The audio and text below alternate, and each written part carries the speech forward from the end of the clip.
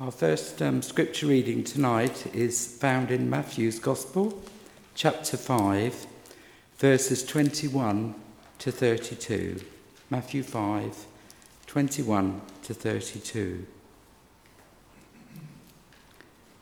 You have heard that it was said to the people long ago, "Do not murder, and anyone who murders will be subject to judgment." But I tell you that anyone who is angry with his brother will be subject to judgment. Again, anyone who says to his brother, "Raca," is answerable to the Sanhedrin. But anyone who says, "You fool," will be in danger of the fire of hell. Therefore, if you are offering your gift at the altar, and there remember that your brother has something against you, leave your gift there in front of the altar.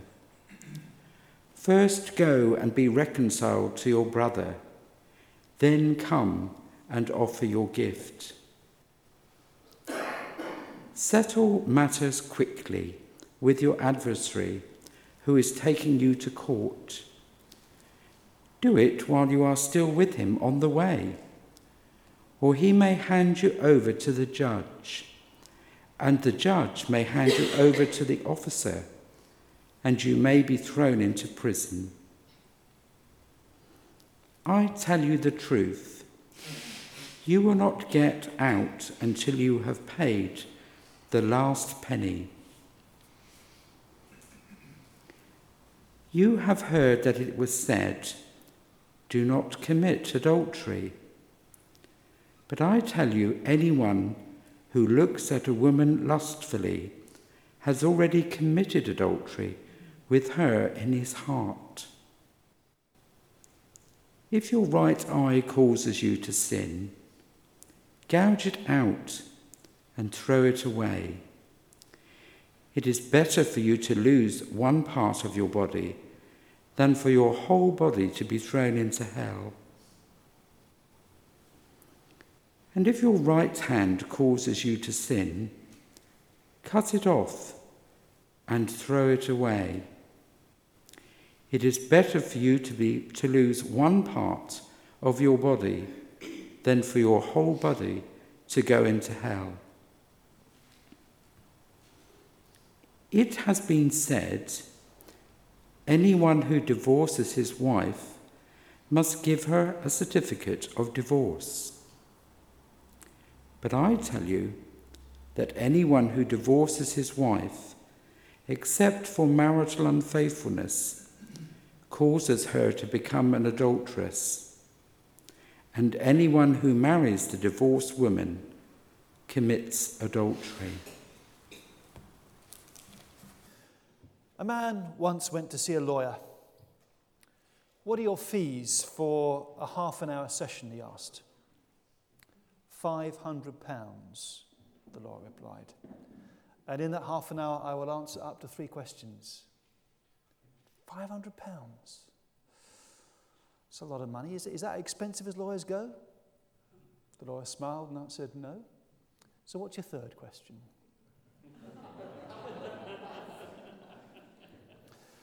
Lawyers make a lot of money out of interpreting exactly what the law means and how it should be applied. And life seems to get increasingly complicated when they do.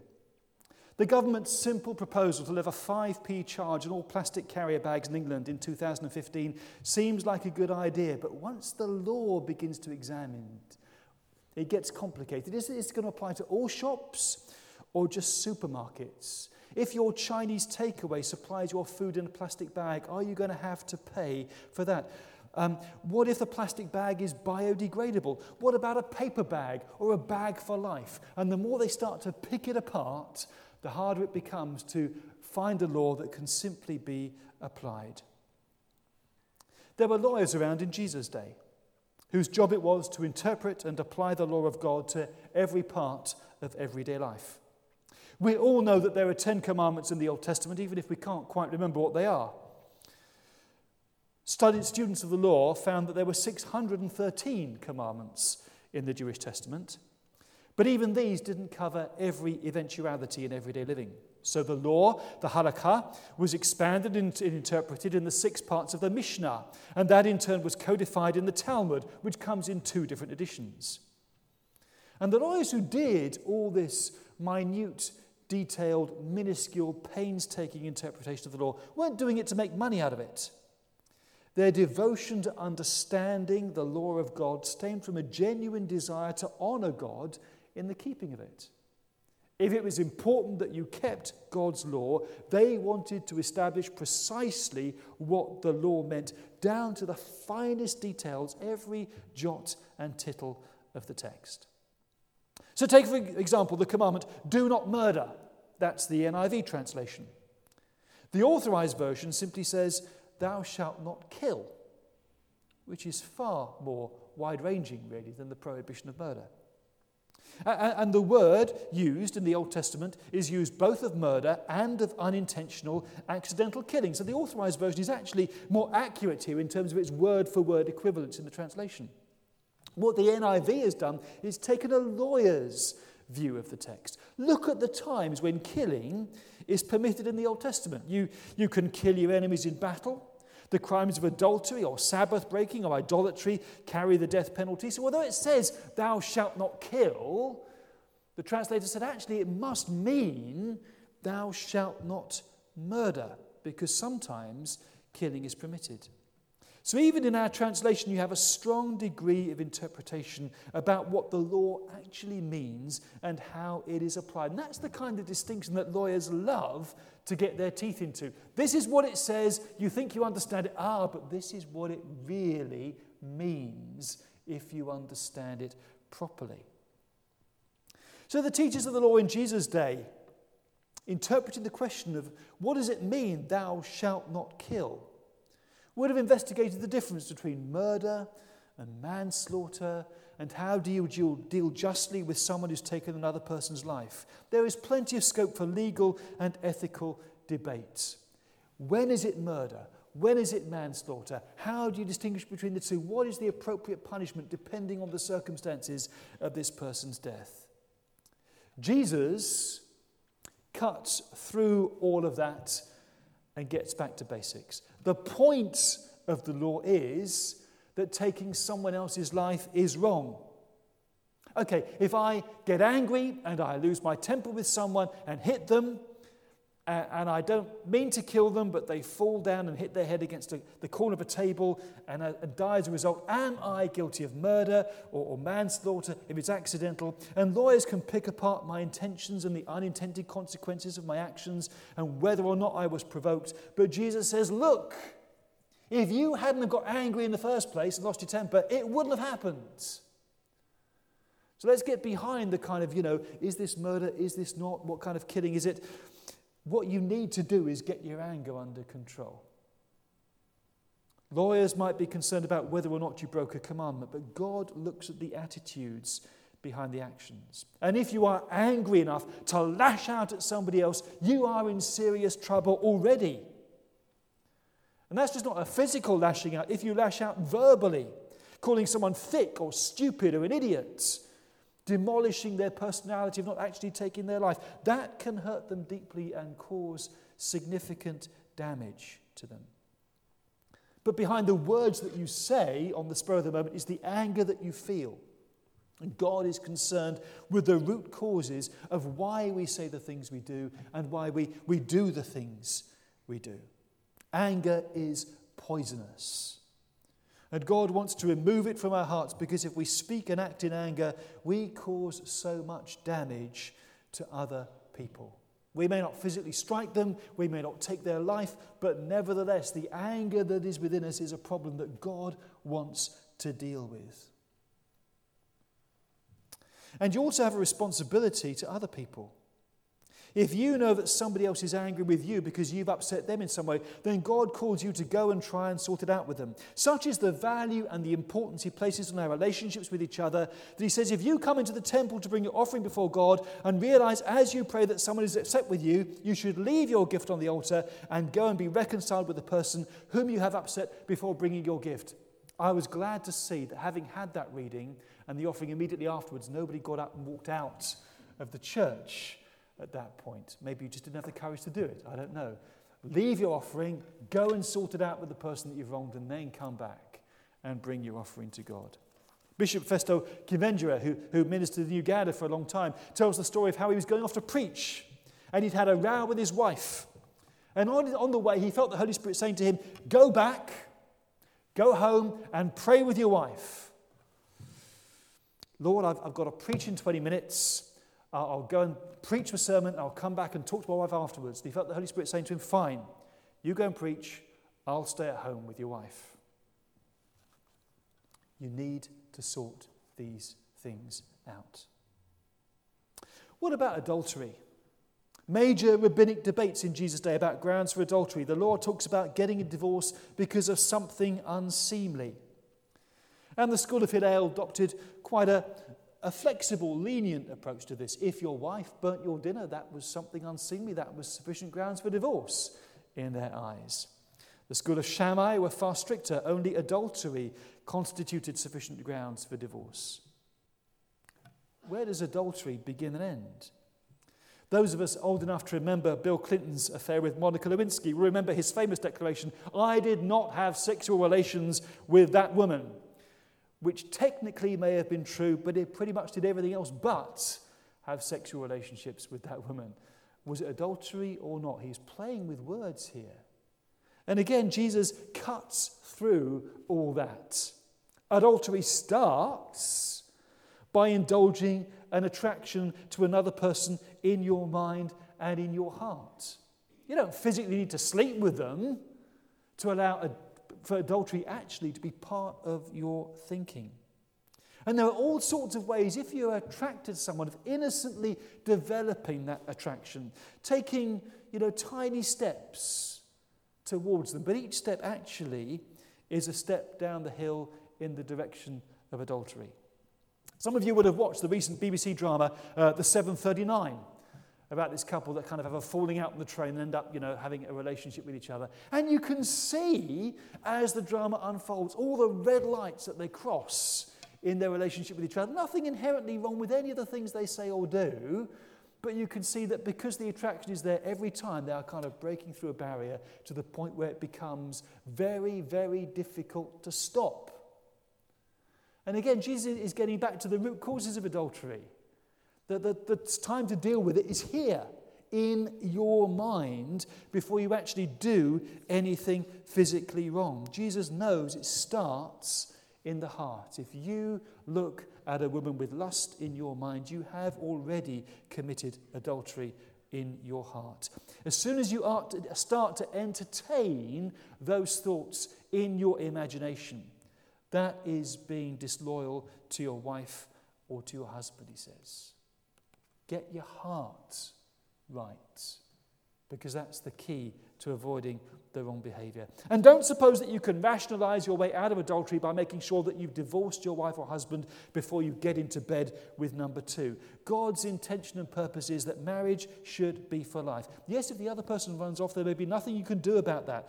But God's heart is not into providing clear definitions of adultery as suitable grounds for divorce. God's heart is for marriages to last. And that means being faithful here and being faithful here. Making sure that you are not responsible for any drifting apart in the relationship. What about swearing an oath to verify the truth of your words? Again, lawyers had a field day with this.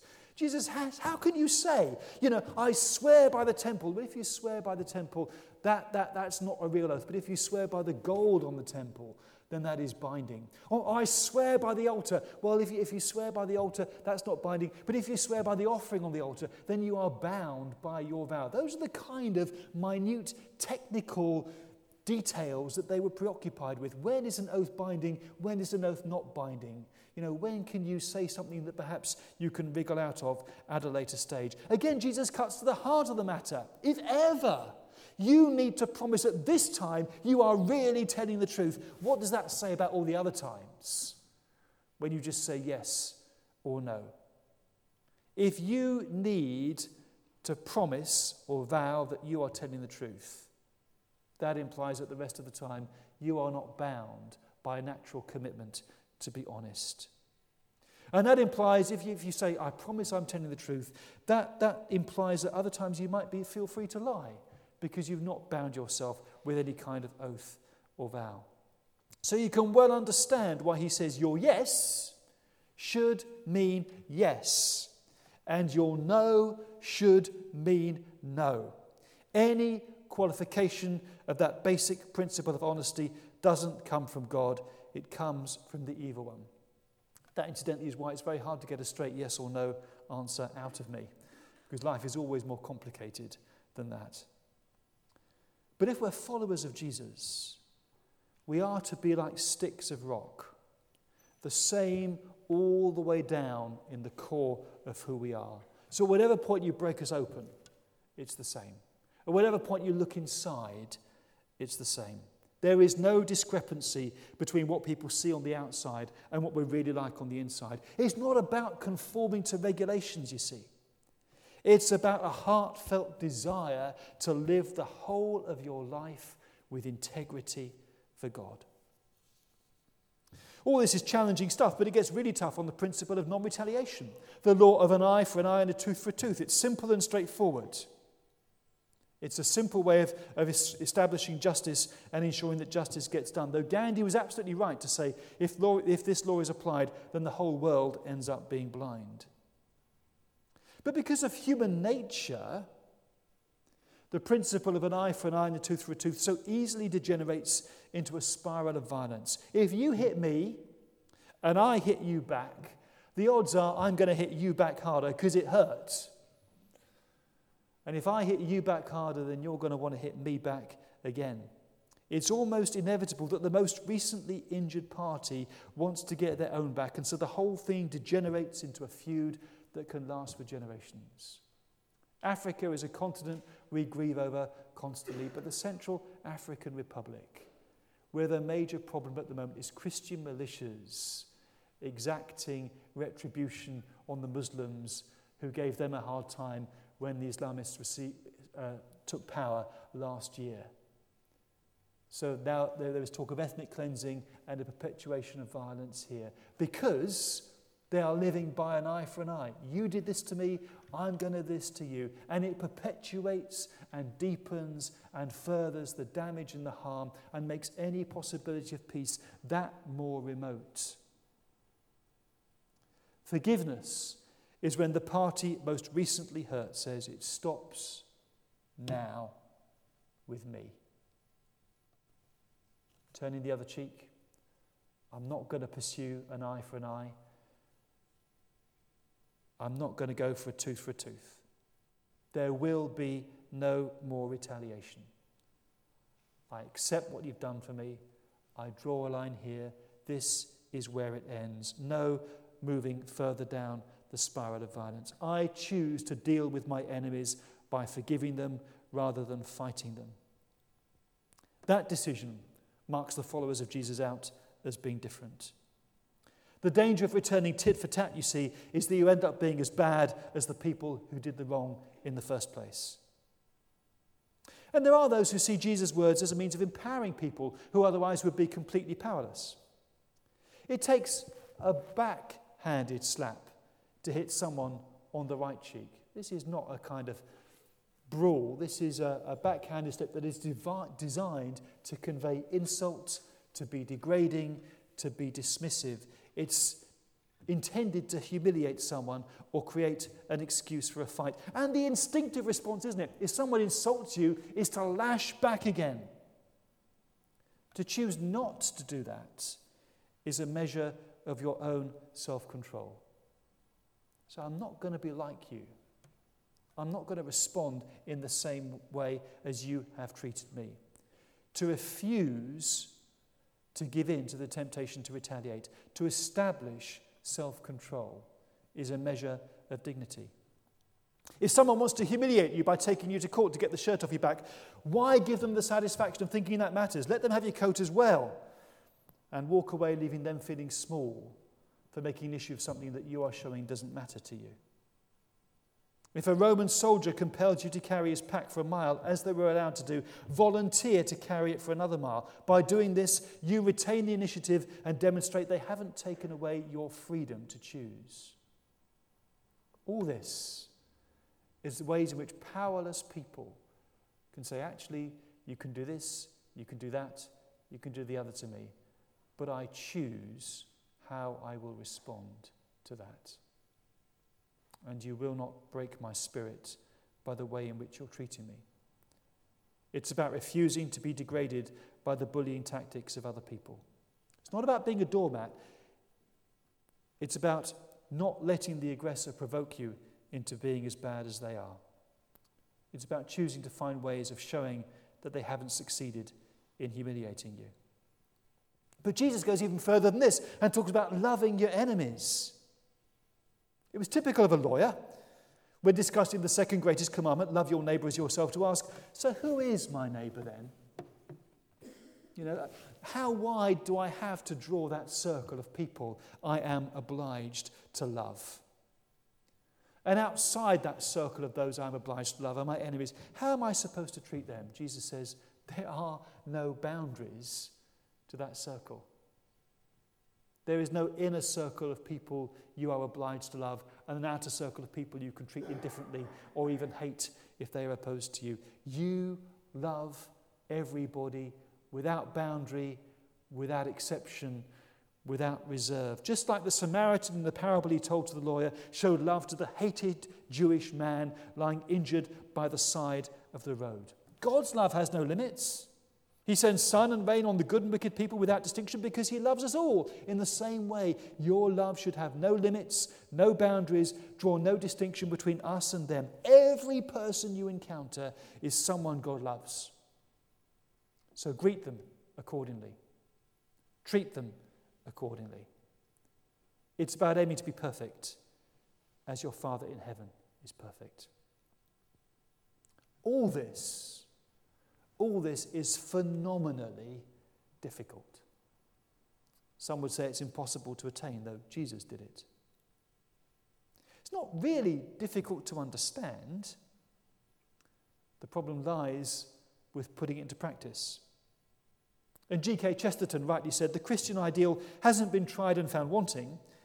It's been found difficult and not tried. None of us is going to be able to manage consistently living like this. But it's how Jesus calls us to live. As people who don't let the world squeeze us into its mould by infecting our hearts and minds with its standards and values, but we are people who say on the inside, Jesus be Lord. And to aim by the grace of Jesus to live that out on the outside. We are called to be like a stick of rock. At whatever point you break us open, you should be able to read the words, Jesus is Lord, written there in our minds, on our hearts, in our lives. Because it's written there by the Spirit of God. And God calls us to live as people of integrity.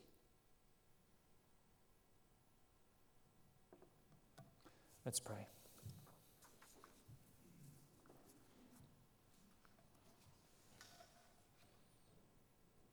Lord, we all recognize the hardness of those words.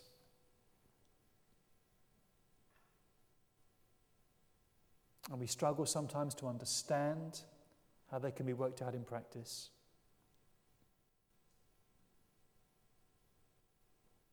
Yet we recognize the truth of them.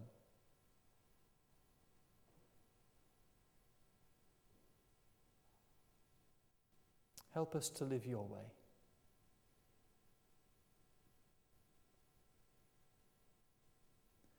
times when we feel weak and powerless because of the way other people treat us,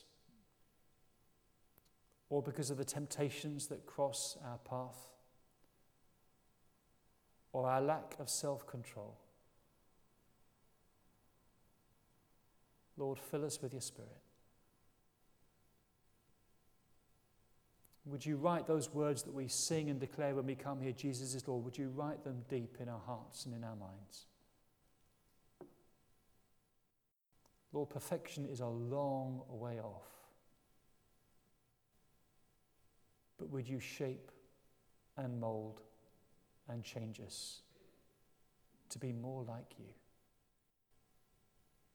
You've given us the ideal. You've shown us how we should live. Lord, keep us from giving up because it's just too difficult. Help us with your help to work towards living how you would have us live. Being the people you'd have us be. People of integrity. We ask in your name.